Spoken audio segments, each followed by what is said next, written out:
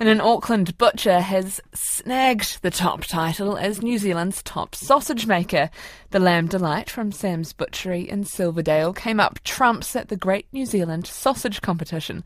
Judge Kathy Paterson is on the line. Kia ora, Kathy. What a banger. What makes a good sausage?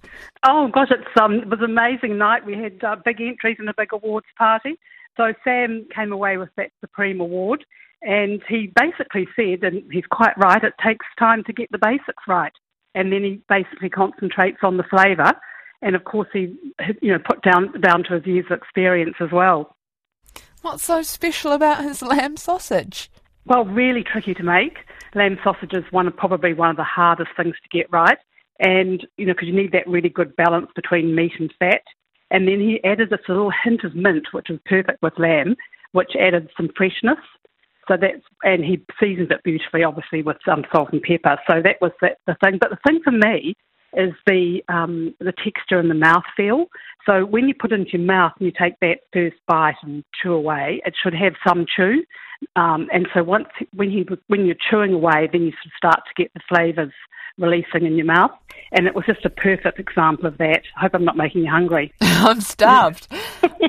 I guess my next question is, I'm not very good in the kitchen, so is there a key to cooking a good sausage as well? Well, if you're doing it in the frying pan, I think low and slow. We'll start it off lowish and then go up a bit, but because I like to get that really good, even browning all over.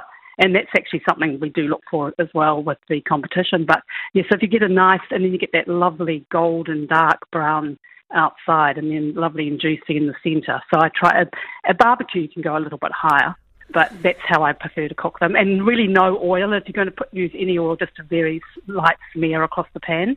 Kathy, I'm going to have to stop you there before I start drooling down the microphone. Thank you very much for those top tips. That is the Great New Zealand Sausage Competition judge, Kathy Paterson.